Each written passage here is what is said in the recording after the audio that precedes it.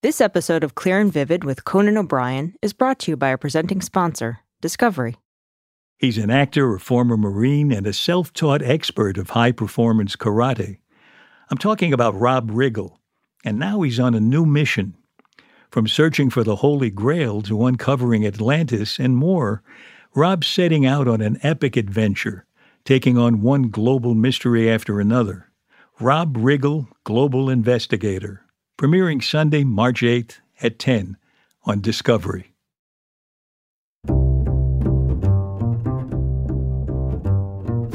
I'm Alan Alda, and this is Clear and Vivid, conversations about connecting and communicating.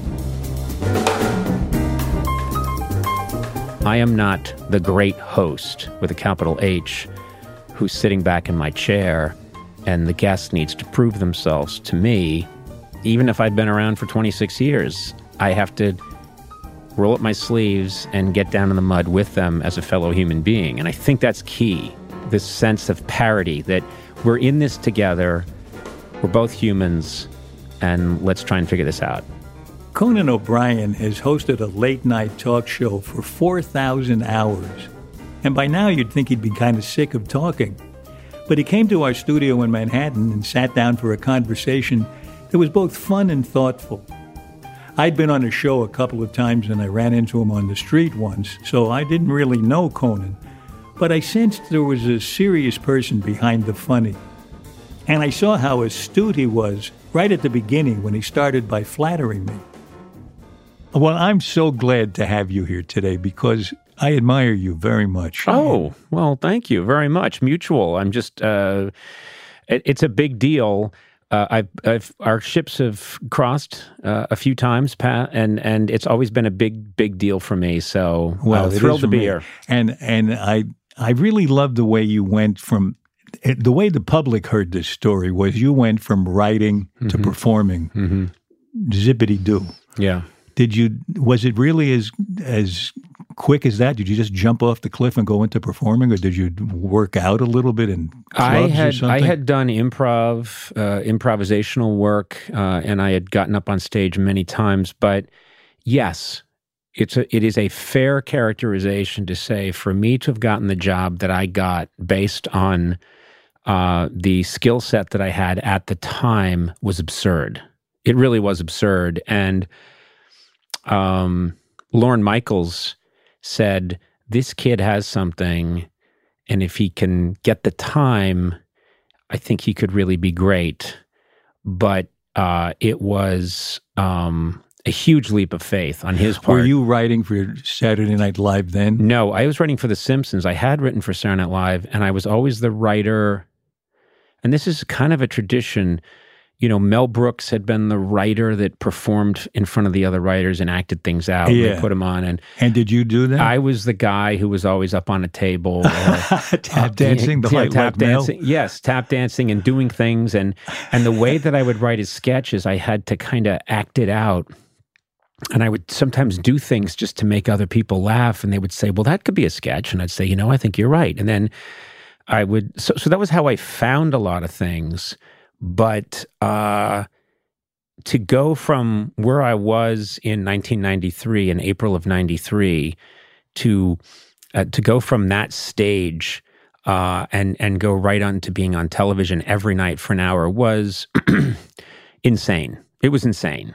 And I to this day, I don't know how we pulled it off. And I think I have to give a lot of credit to dumb luck. I think they wanted to cancel me. I think, in fact, there was a meeting where they did cancel me, but they didn't. But they didn't tell you. No, but they forgot to write it down. No, they did. I think they did cancel me at one point, and then they said, we don't have the replacement ready yet, so let's give them another couple of months until the replacement's ready. But then, by then, the numbers had ticked up a bit, and we were, but it was just, skin of our teeth. Was there a moment early on where you said, oh, I get it. Here's what I have to do? There was a moment early on where I realized universally the critics said this guy's terrible. Everyone said this is no good, except for some reason there was a critic for the New York Times, I think, named John O'Connor, who wrote a really lovely piece that said, there's a fine madness here. And I think he acknowledged the rough edges, but said there was a fine madness, and he could really see how this was very different from what had come before and what Letterman had done, and this could be really special. No one agreed with him, and I think maybe he probably changed his mind and said, "You're right." You couldn't get it back from the copy boy. Exactly. Yeah. No, I didn't mean Conan O'Brien. I meant Conan O'Ryan. But I was filled with a lot of despair. But what I knew was I was working in front of a live audience, and every night things got a little better and they would laugh more and more. And I remembered thinking, if it's working in this little room, maybe I just need to focus on that, and the rest will seep out through the magic of television. Now that's interesting. It sounds like you're saying you began to focus more on the people in front of you. Yes. Instead of thinking about, the camera's picking this up, I'll play to the camera. Yes. And I started to just, it wasn't just the people in front of me, but I will so much, comedy, so much is just, and acting, I'm sure I'm not an actor, but is being in the moment and being truthful to that moment. Yeah. And so I felt that if I could get in there, if I could just tune out all the noise and follow my instincts, which I did have faith in, then it would work. And now you've been on the air as a host of a late-night talk show longer than anybody doing it now, right? Yeah, it's ridiculous. Yeah, I went from, and you know what I found is interesting? I've been on 26 years, and when I started just after Johnny Carson retired, and you remember he did 30 years, and everyone acted like it was the moonshot. That will never be done again. He was on TV for 30 years. And I think Dave subsequently did, I believe, 33 years. I had to be reminded that I was at 26, and it feels silly. And one of the big things that keeps occurring to me is that I went from being the young punk, and then overnight, I want to say about 5 years ago, I became the grand old man. And I'm like, well, there was no in between. Do you know what I mean? And then all the questions are, so you're still doing that? Do you think you're going to keep doing it? And they talk to you like you're, would you like some help to the bathroom? I'm interested to know, because you've now, in these 26 years, interviewed an awful lot of people. Yeah. And our show here is a lot about relating and communicating. Yes. So how you relate to your guests, your interviewees, really interests me. Do you have a philosophy of interviewing? Do you have a theory about it? I do. One thing that I think is really important is it's your job, if you're interviewing someone, to find out what's going to kindle my natural curiosity. And so you need to dig for that sometimes. And there are a lot of people where it's easy. Gee, what is it about, Alan Alda that's interesting? It's all right there. It's present. I'm really aware of your work. I've been watching you my whole life, and I think, yes, there's so much I want to talk to him about. That's easy. There are other people, because it's a volume business, and I'm talking to a lot of people. And if you think about it, I've done over 4,000 hours of television. And if there's 3 people on a night, that's a couple hundred people, I think. I have never did well in math, but... it's almost a couple hundred. Yeah. It's in the high 80s. But you can't... Let's face it, you're going to be talking to people who don't have much to say. There's not much. And it's my job to prepare and find out, well, wait a minute. No, where's this kid come from? And really try. Now, sometimes you can fail to connect, but I think that's the first job. And the second thing that's very important to me is my philosophy has always been, I'm not better than the person I'm talking to. There needs to be some humility involved. I need to try and relate to them and, like in improvisation, make it work with them. I am not the great host with a capital H who's sitting back in my chair and the guest needs to prove themselves to me. Even if I've been around for 26 years, I have to roll up my sleeves and get down in the mud with them as a fellow human being. And I think that I think that's key, this sense of parity, that we're in this together, we're both humans, and let's try and figure this out. Yeah, one of the ground rules of improvisation is that you need to make your partner look good. Yes. Not use them for your own purposes. Yeah. And it's especially difficult if somebody who's devoted to comedy is interviewing somebody and they feel that any way they can get a laugh out of them or at their expense. At their expense. Yeah, it's not such a good approach because then the other person looks like a schlemiel. A schlemiel, which is an old Irish term. It's a Gaelic term. I come from the Schlemiel Mountains in north of Dublin. So the thing that I'm thinking of is I've only been on stage with you, and now we're in another interview situation. Yeah. There are things, let me ask you what you're passionate about. I want to know you as a person. Well, I'm always was very passionate about comedy. Just something that I took very, very seriously.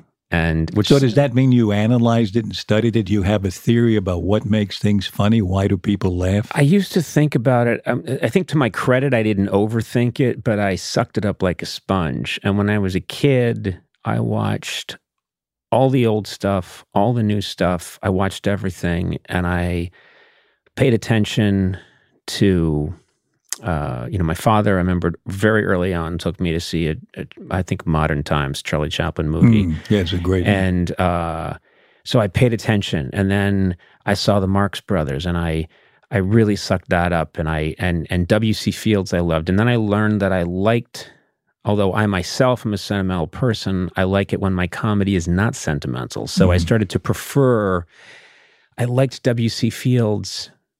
I preferred him to Chaplin, and I loved Chaplin's artistry, but I didn't want anything too poignant in my comedy. And Fields had a caustic side to him. Yeah, I mean, and he was just completely unrepentant. And, Yes. and I love that. And I loved his, you had to really listen for his muttering asides. And keep in mind, this is the 1970s when I'm supposed to be listening to Cheech and Chong, and I'm watching these old movies. And so you were exploring the basic foundation of comedy in a way, it sounds in a way, like. I didn't even know that. It's just that back then in the in Netflix cable era, growing up in Brookline, Massachusetts, what they would show on the UHF channels, on Channel 56 and Channel 38, for content was pretty much old stuff. That's what they had. Yeah. And it's what they filled the time with. So on a Saturday or Sunday, I could see Horse Feathers. I could see Night at the Opera. I could see Yankee Doodle Dandy with Jimmy Cagney. And I just sucked up all these old rhythms. Then the other thing I realized is that I was watching a lot of Warner Brother cartoons because they would show those on Saturday mornings. So Bugs Bunny, Roadrunner, and all that stuff was made by master animators and joke writers in the 40s and 50s, and they were made for the theater. So they're made for adults. So I wasn't watching kids' comedy. I mean, you'd think a Bugs Bunny cartoon is for kids. You look at them, they're really hilarious and beautifully spaced out and timed, and they were shown in theaters as shorts before the main picture in the 1940s and 50s, and they were meant for adults. And if kids are there too, fine. But that's how I learned so much about timing from that. And so there's all this old stuff I was getting a sense of timing from, I think, before I found the new stuff. And do you think that had any help for you? Did it make it easier for you to write for The Simpsons, having seen so many cartoons? Yeah, I think I just picked up, I think by the time that I started to, I wrote a lot of comedy in college for the College Humor magazine. And then by the time that I got out at 22, I think I had an advantage in that some people decide I might want to try getting into comedy when they're 22. And I realized by the time I was 22, I had been thinking and writing comedy for a lot of years. So I had this, and doing it for my friends, or so I had a head start. Do you know what I mean? I had so I was very passionate about, I've thought about this a lot lately, but I think in my 20s, my teens and my 20s and my 30s, I just spent so much energy trying to think about trying to make people laugh and realizing on like a Darwinian, when something doesn't work, you just drop it. When something does work, you hone it. So it sounds like you're describing an intuitive approach to it. Yeah, I didn't like... And yet I also sense that you've analyzed it a little bit too. Yeah, I do analyze it some, but then I get worried when I analyze it too much, because it's like holding on to fog. If you squeeze it, it just goes out between your fingers and it's gone.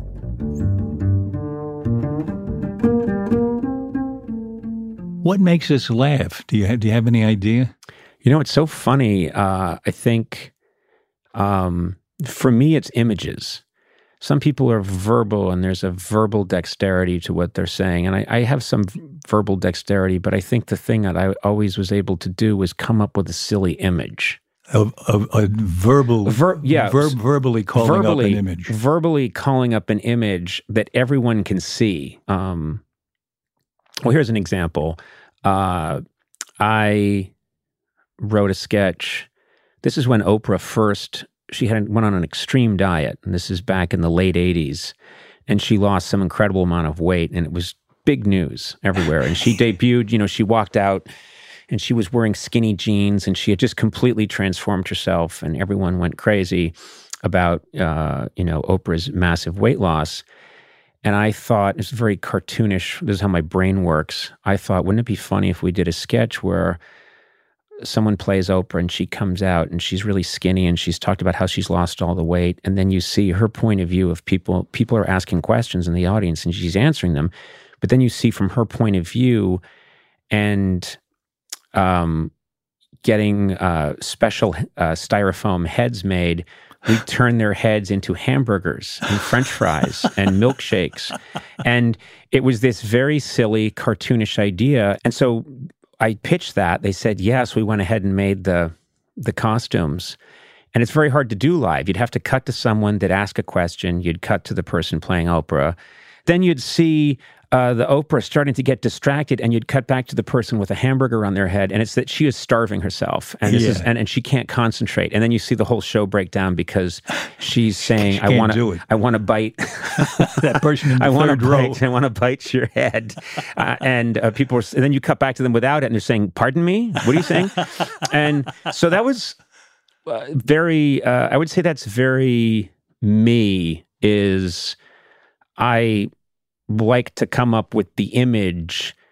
So if you and I were having a conversation and you mentioned that you hadn't eaten lunch, I might verbally say, is my head turning into a roast beef sandwich right now? And it's just a quick verbal thing, but it's the same idea of it's not that I said anything verbally dexterous, is that I put an image out there and it cuts right to the chase, and people love an image. They love an image in their head. And if you can get it there quickly and you can say it just right so that they have that image in their head and you've downloaded it right into their cortex at the right moment, you can get them in a way that a sly pun won't. Do you know what I mean? Yeah. Yeah. Puns are peculiar because some of them are really laborious and unpleasant to hear. And then some of them are classic and have meaning. Yes. I like it when they have meaning. Yes, I like it when they mean something, and when they line up perfectly, you appreciate the workmanship and the craftsmanship, and you go, "Oh, wow!" I don't know that you get a belly laugh from them.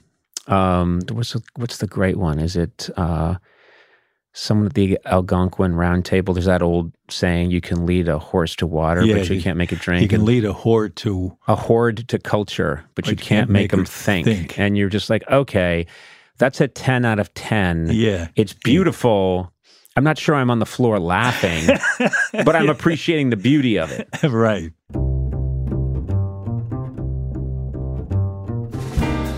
When we come back, I'm curious about Conan's interviewing style, and he has a good analogy to describe what he does.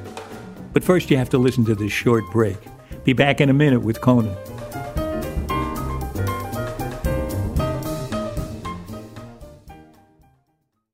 He's an actor, a comedian, a writer, and a director, and he's also a former Marine and a self-taught expert of high-performance karate.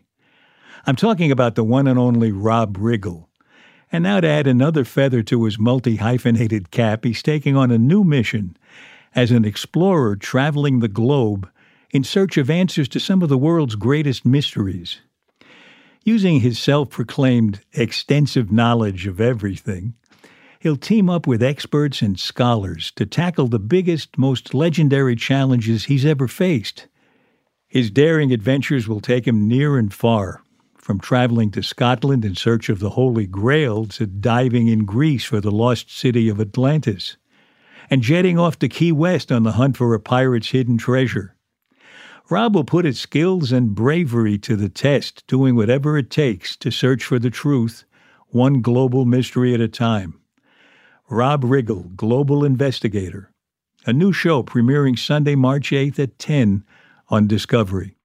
Disney Plus and Hulu are better together in the Disney Bundle with new movies and series. On Disney Plus, experience the full Taylor Swift The Eras Tour, Taylor's version, with new main show performances and acoustic collection. On Hulu, follow the fantastical evolution of Bella Baxter, played by Emma Stone in the award-winning film Poor Things. All of these and more streaming this month. Get the Disney Bundle with Disney Plus and Hulu. Terms apply. See DisneyBundle.com for details. Listening to your favorite podcast? That's smart. Earning your degree online from Southern New Hampshire University? That's really smart. With 24/7 access to coursework, no set class times, and dedicated student support, you can go to school when and where it works for you. Low online tuition means you can even do it for less. And dedicated student support means we'll be with you from day one to graduation and beyond. Join a community of learners just like you. Go to snhu.edu today to start your free application. Rack your look for spring at Nordstrom Rack and save up to 60% on brands you love. Rag & Bone, Vince, Marc Jacobs, Adidas, Joe's, and more. Great brands, great prices every day at Nordstrom Rack. Score new dresses, denim, sandals, designer bags, and sunglasses, plus updates for the family and home. Get your spring on for less, up to 60% less, today at your Nordstrom Rack store. What will you find? This is Clear and Vivid, and now back to my conversation with Conan O'Brien. When you were talking about interviewing, it occurred to me to ask you how much you were prepared for each one. Did you? I can't remember. Did you do a pre-interview? Somebody would pre-interview the guest? They'd do a pre-interview. And would you stick to that? Would you have a list of questions? Or how much did you improvise? Yeah, my motto or what I learned was, I think my analogy that works is a quarterback has a plan, calls a play. But 2/3 of the time in the play, as it unfolds, the opening is supposed to be over to the right. That's where the opening's supposed to be. But so often in football, the opening isn't, they always say the hole isn't where it's supposed to be. So a good quarterback says, okay, that tackle didn't work. There's no opening over there. I'm going to dodge off to the left. Wait, no, I'm not. I'm running off to the right. I'm going to throw it, or I'm going to run, or I'm going to... I'm going to go back to the showers where it's safe. Yeah, I'm going to go hide under the bench. So, I mean, to me, what I believe in at the end of the day is have a plan and then be more than willing to throw it out the window. When I did the Johnny Carson show once or twice, it really surprised me that it was so regimented. It seemed to me that the more money that went into a talk show, the more regimented it was. Right. And they would pre-interview me. And then right before I went on, somebody would come up to me and say, now, Johnny's going to ask you this and you answer this. Really? Yeah. No, we never did that. This is what you told us in the pre-interview, and this will be good for your answer. Yeah. I was astonished. Yeah. I mean, we never did that. And I do find that most, sometimes the prepared stuff is really the best. And then so often going off book, if you see an opportunity, if someone slightly misspeaks and you say, pardon me, wait, what was that? Yeah. No, I just said probably shouldn't mention this, but my wife, and you're like, well, what is it about your wife? And then the next thing you know, and it's not that it's salacious, but then you're getting something, you can feel the energy in the room. Yeah, And it's alive. Humans, I talk about humans as if I'm not one of them. These humans have Well, observed. I was wondering that since you came in. Yeah, I know. I'm an ethereal figure, but there's something about people that I find miraculous, and this relates to what really I think an important theme of your podcast is: how do we interact? How do we communicate? How do we connect? One of the things that has most impressed me in 26 years and 4,000 plus hours of doing these shows, I'm always amazed that audiences know when something is organic. They just do. So I've heard plenty of prepared stories that do fine. They do great. But when somebody comes on a show and something starts to unfold and it starts to come off the rails and get purely improvisational, audiences smell it the way a wolf can smell blood. They just do. That's something that's never been explained to me, but they know it. They just know it, and it's electric. And my favorite moments, and I realized this once, is that I was looking at the best of Johnny Carson. They were, for years, I think, selling them. You know, you can get the best of Johnny Carson, and it would be a late-night infomercial, and they would show all these clips. Almost every clip was something going wrong, a mistake. It was Johnny messing up the monologue. The boom came down too far and he grabbed it and said, we need to clean up in aisle 4 here at Walmart, Don Rickles breaking something accidentally, something smashing, a dog failing to do what it was supposed to do in the Ed McMahon Alpo commercial. So Johnny comes in on his knees and pretends to be a dog on the spur of the moment, covering mistakes. That's when people erupt, and those become the classic moments. The famous one is the Ed Ames tomahawk throw on The Tonight Show, when someone was doing an axe demonstration and threw it at a silhouette, and it actually hit right where the crotch is, and at an angle that created suddenly an obscene and pretty much anatomically accurate sculpture, three-dimensional sculpture, a phallic sculpture. And this is 1962, and the audience is going in howling because it's a mistake. Yeah. And Ed Ames, the tomahawk thrower, goes to try and remove it, and you see Johnny stop him. He grabbed him by the arm. He grabbed him and pulled him back. He was also timing the laugh. Yes. Because he knew that if he continued to just stand there and react to what had just happened, the laugh would build, which it did. And it's something he knew intuitively, and he also learned from his idol, Jack Benny, which is... Wait. And I've seen, in my career, God bless, whatever, I was watching all this stuff as a kid and noticing that waiting and letting them laugh and letting them read your deadpan reaction is so much better than talking. Yeah. And you still want the good line at the end, and Johnny had it then. He said, "Welcome to Frontier Briss." And that got a huge laugh. That. Yeah, but he knew, and Jack Benny knew, you just wait. You know what I'm noticing as we talk? It's your hair. Yes. I get the impression that when you're on the show, you comb your hair in a deliberately peculiar way. In real life, it doesn't look anything like that. In real life, it looks like a regular person's head. Mm-hmm. Now, and when I watch it on television, you seem to have this very high pompadour, as if you're playing a character. Yeah. What is that? Well, is it just me? No, you use the word peculiar, and I take offense.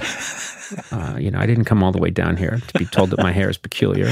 No, not at the moment. At the moment, it's just odd. No, but on television, it is a... my goal was for it to look like a Belgian pastry. It's in a shop window that you want to take a bite out of. It's funny when I first, why do these things happen?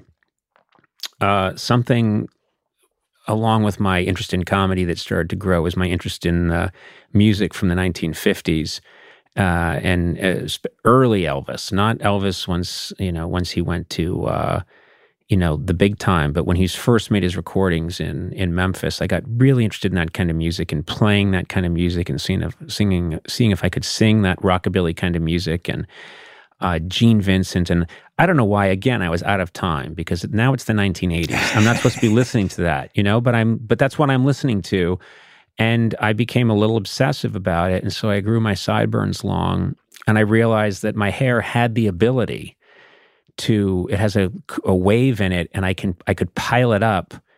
And I don't know why it's compulsion. It's compulsion, but I did it. And I think I turned myself into a little bit of a character. So you continue to do it deliberately as a kind of character. Well, and it's not even really a choice. It was like a compulsion. I just don't know why, but maybe it's an obsessive compulsive, but I would pile my hair up and go out. And if you look at, it used to be far crazier, but if you look at some of the early shows from the 90s, it is a 3D structural marvel. It is. It's one of the wonders of the world. It's a cantilevered, it's something that you'd have to have architects come in and say, it's load bearing, it's coming out at an 80-degree angle. You could hang Christmas ornaments off of it. It was an absurdity, and I don't know what I was doing. It has calmed down a lot since then. Well, it reminds me of W.C. Fields. One of the things about him is that he created a character that was impossible to imitate without stealing from him. Yes. And nobody combs their hair that way. And well, for good reason. Everybody wanted to dress like Johnny Carson, and he had a line of suits, and everyone wanted to be like Johnny Carson. I decided to stake out territory that nobody would want. And the hair... Did it have something to do with the character you were playing? Did you think of playing a character as the talk show host? I think I had an idea. It's not so much that I would be a character, but I think on some level, there was part of me that thought it's important to be easily caricatured if you're in this business, because there's lots of people in comedy. And so I had... there's no mistaking me. I'm easily drawn. A child could draw a Conan O'Brien caricature very easily because it's a couple of freckles, beady little eyes, and then this massive dessert on my head. And there are Conan T-shirts that are just the silhouette of the hair. And I thought, okay, I see on some level why I did that. Just, let's just make it something that can be reduced to about 4 lines. On your podcast, do you have a theme on your podcast? It's called Conan O'Brien Needs a Friend, but again, that's just a way in. Really, it quickly gets away from that.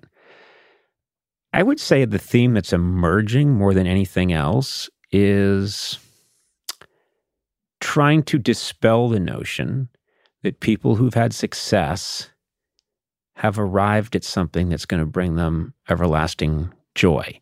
Oh boy, what a good theme that is. And I know so many people who thought, if only I get rich and famous, all my problems will be solved. Yeah. And then they got rich and famous and they realized they had more problems than they had before. Yeah. And one of the things that I've seen, again, I can mostly speak to comedy, but a lot of comedians, you see it, they weren't good athletes. They didn't get the girl or didn't get the guy. They have honed this compensatory, these mechanisms, they felt vulnerable. And so they developed all of this stuff, quick reactions, jokes, things masking techniques, and that's comedy. And they developed it all over years and years and years to help protect themselves. And then what happens is they think, when I become a famous comedian, I'm never going to feel rejection again. I'm never going to worry about money. I'm going to fix all the problems in my childhood because I'm going to have arrived. And it's the myth of the mountaintop. If I could get to the mountaintop, Cary Grant could never have had any problems. Mm-hmm. He was Cary Grant. Mm. What a stupid thing to say. It's just not true. And getting people, I like people to talk about, obviously I love it when they're funny, and there's a lot of humor and laughing, but then getting them to talk about what they're struggling with now. And I like it when people are, I think one of the things that's endlessly fascinating is we have an envy culture, especially with celebrity. So with your career, people would say, well, Alan Alda's in the 1% of the 1% of the 1% of the 1%, like biggest TV show of all time, and this amazing movie career and just revered. You'd have no problems. They don't understand that today you got up and you're worried about things and you're wondering, how am I going to do today? Mm-hmm. The great Conan O'Brien's coming in. I love that that's a big laugh. I actually wondered how your hair was going to be combed. Yeah. I try to behave today. But no, just that we're all, you'd have been one of the people when I was 20 who I would just think, well, he's got no problems. I would just think that. I wouldn't understand. And now I understand. Yeah, that's so good. And it's good you're bringing it out in your guests on the podcast, because it's really much better to know that we're all fellow humans in this. And I know so many people who have really hit it in business as well as show business. Right. And they have the same kind of problems. They have to grow old with grace. They have to fight disease. They have to find a way to relate to their spouses that's better than what they got now. Mm-hmm. And everybody has human problems. Yeah, and I think that we, as a culture, I see this all the time on these shows like Forensic Files. It's a show that's about these terrible crimes and murders, and they're all real, and they're narrated, and they all start the same way. They all say, Joe Brewer had it all. Yeah. He was, and they always say he was living the American dream. And then they tell you, you think, oh, well, let's hear about Joe Brewer. And they said he had a really nice, and then they show you his car. He was like, oh, yeah, he had a Dodge Dart, He had a Dodge Dart. And he was on his second marriage, and he was living in this nice trailer park.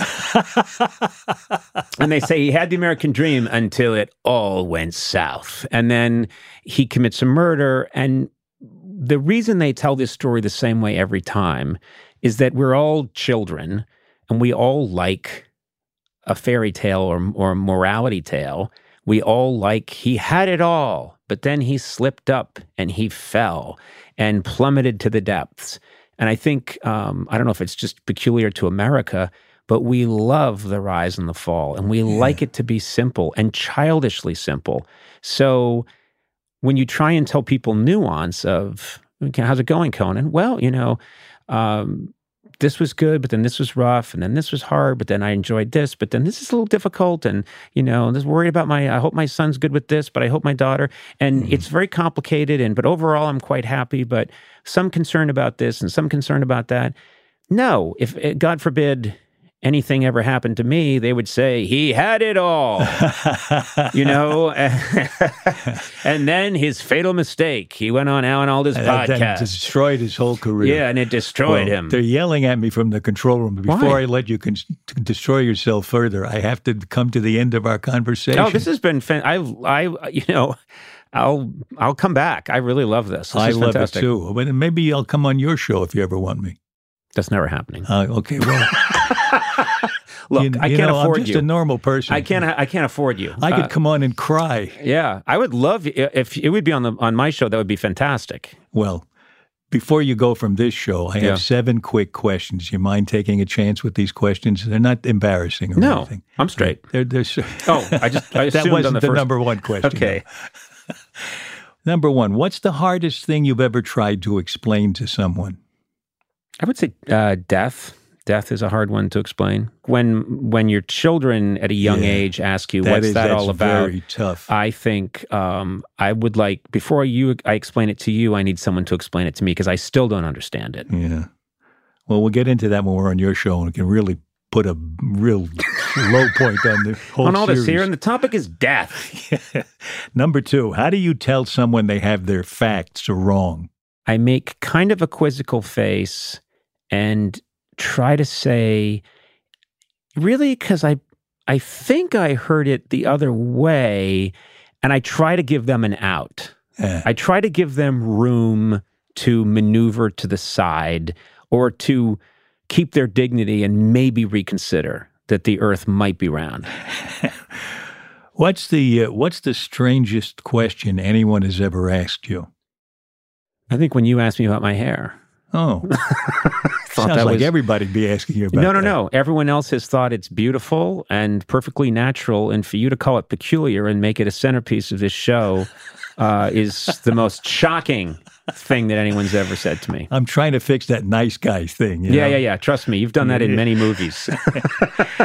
How do you stop a compulsive talker? I don't know if there's any better way invented yet, and I think it's one of the great advances is the cell phone. You take it out and pretend somebody's calling you? Yeah, because they don't have to ring, they can buzz, and it's a buzz that no one has to hear. Oh, this is great. Nobody ever said this. And this think about it, this didn't happen in the 50s, 60s. I mean, for most of humanity, this was not a possible way to end it.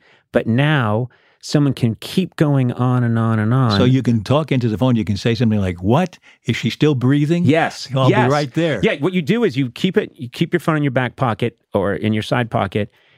Put your finger up when someone's going on for the 9th minute about the kind of drywall they're using in their new apartment. And then you take it out and you put it up to your ear and you just put your finger up and you go, yes, hold on a second. What's that?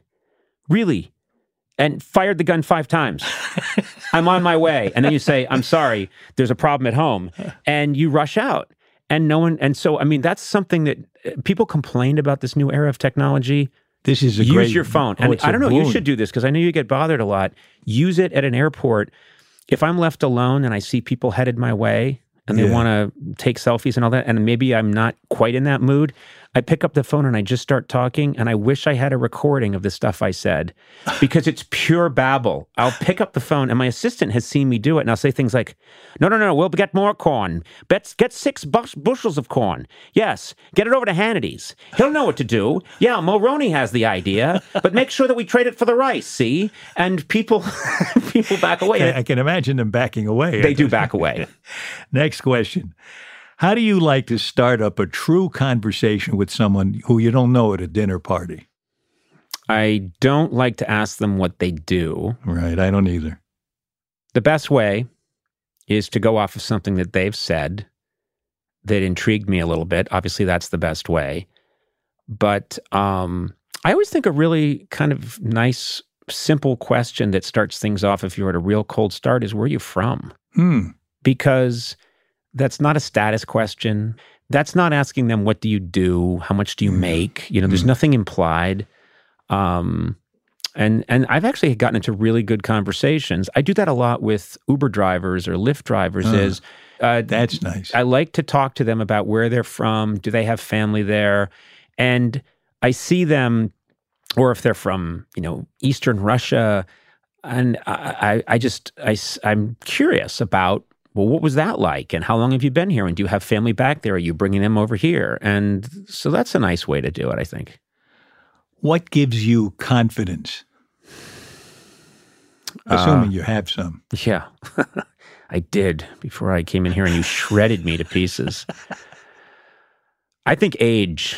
I think getting older. I think I was lacking in confidence when I was younger, and every year I get a little more confident. I don't think in a arrogant way, but I get more confident about, sounds strange, counterintuitive. I know how much I don't know. When you're young, you think you know a lot more than you do know. And as you get older, you're aware of how much I don't know, and you relax into it. Oh, that's well said. That's really nice. Very nice. Last question. What book changed your life? Wow. Man. I'm going to go with Dianetics, L. Ron Hubbard. Sorry. Suddenly it got really quiet. And Alan, I'd like you to come with me. There's a meeting we're having. Thank you. Yes. I'd like to be hooked up to the machine. Yeah. I'd like to hook you up to a machine. I am hard pressed to think, I don't know. That is unfair. I don't know that I can say, I love books. I don't know that I can say one book that changed my life. I will say a book that was very important to me is the Most of S.J. Perelman, which is a collection of essays. And my dad loved S.J. Perelman, and so I read it and realized this is really funny, really funny. And this guy is very smart. And these were written in the 30s and the 40s. And it had some great images in it, just terrific images and very funny. And I remember reading that and thinking, comedy is something smart people can do. Boy, I've noticed that. Yeah. I'm so glad you came in for this was a little chat. This was, are you kidding? This is a pleasure, real pleasure for me. And I'd love to come back again, or maybe we continue this on my show. Yeah. I'll get back out here to New York and we'll hook you up to the machine. I'll start insulting your hair and we'll see how you like it. There isn't enough to insult. Oh, there's enough for me to work with there. Thanks so much. Thanks so much. This was great. That was really great. Thank you.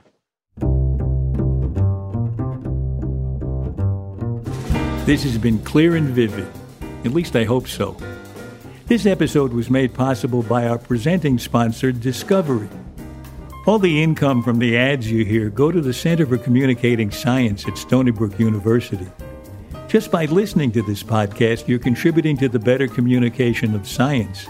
So thank you. For more information about the Alda Center, please visit aldacenter.org. Conan is one of the great wits of our time, and he's assembled an amazing team of people around him who help support his TV show, his podcast, and, of course, Conan Without Borders. To find out all the ways you can get your Conan fix, visit teamcoco.com. This episode was edited and produced by our executive producer, Graham Chedd, with help from our executive producer, Sarah Chase, and our associate producer, Jean Chimay. Our sound engineer is Dan DeZula, our tech guru is Allison Costin, and our publicist is Sarah Hill. You can subscribe to our podcast for free at Apple Podcasts, Stitcher, or wherever you listen. And don't forget, you can always say, Alexa, play Clear and Vivid on Apple Podcasts. For more details about Clear and Vivid and to sign up for my newsletter, please visit alanalda.com. You can also find us on Facebook, Instagram, and LinkedIn at Clear and Vivid, and I'm on Twitter at Alan Alda. Thanks for listening. We've started something new on Clear and Vivid. It's called Patreon, and it allows you to directly support us and engage with us in a much closer way. If you visit patreon.com/clearandvivid, here's what you'll find. For as little as $2 a month, listeners of Clear and Vivid can get exclusive behind-the-scenes access. You can find video, extra content, bonus episodes, and all sorts of fun stuff, including behind-the-scenes pictures. And for those of you who have 7 questions of your own for Mr. Alan Alda, you might find some answers there, too. Now, you don't have to subscribe for as little as $2 a month to keep listening to the show. You can continue to listen to the show and support us by hearing the ads.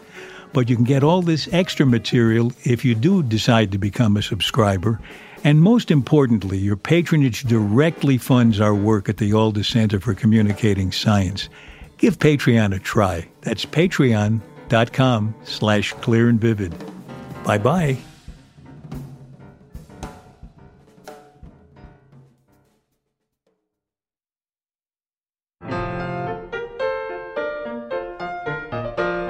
We're about to start our 7th season of Clear and Vivid, and it's going to be an amazing season. The lineup of guests we have is spectacular. We have magical performers like Tom Hanks and Paul McCartney and the wonderful Betty White. Betty and I chatted together just a couple of days after her 98th birthday, and she's just adorable. And I talk with skilled communicators like Bill Nye, the science guy, and Science Friday's Ira Flato. And I get some of their tips about how they communicate complicated things. And we're planning a live event with the psychologist and author Steven Pinker. And when I say live event, I mean it'll be recorded live in front of an audience at the 92nd Street Y in New York. And you can still get tickets to come see it if you go to the 92Y website. We'll also do a show on the meeting I had recently with a giant Pacific octopus in the company of the writer Cy Montgomery, where she told me about this and showed me this astonishing ability she had to connect with other animals. And I talked with the author Cleo Stiller about what it means to be a modern man and how to get to be it. Next week, we're going to give you an actual taste of what's to come, when Graham and Sarah and Jean and I sit down to preview some of our favorite moments from Season 7 of Clear and Vivid. And that season begins February 25th. I hope you'll be with us.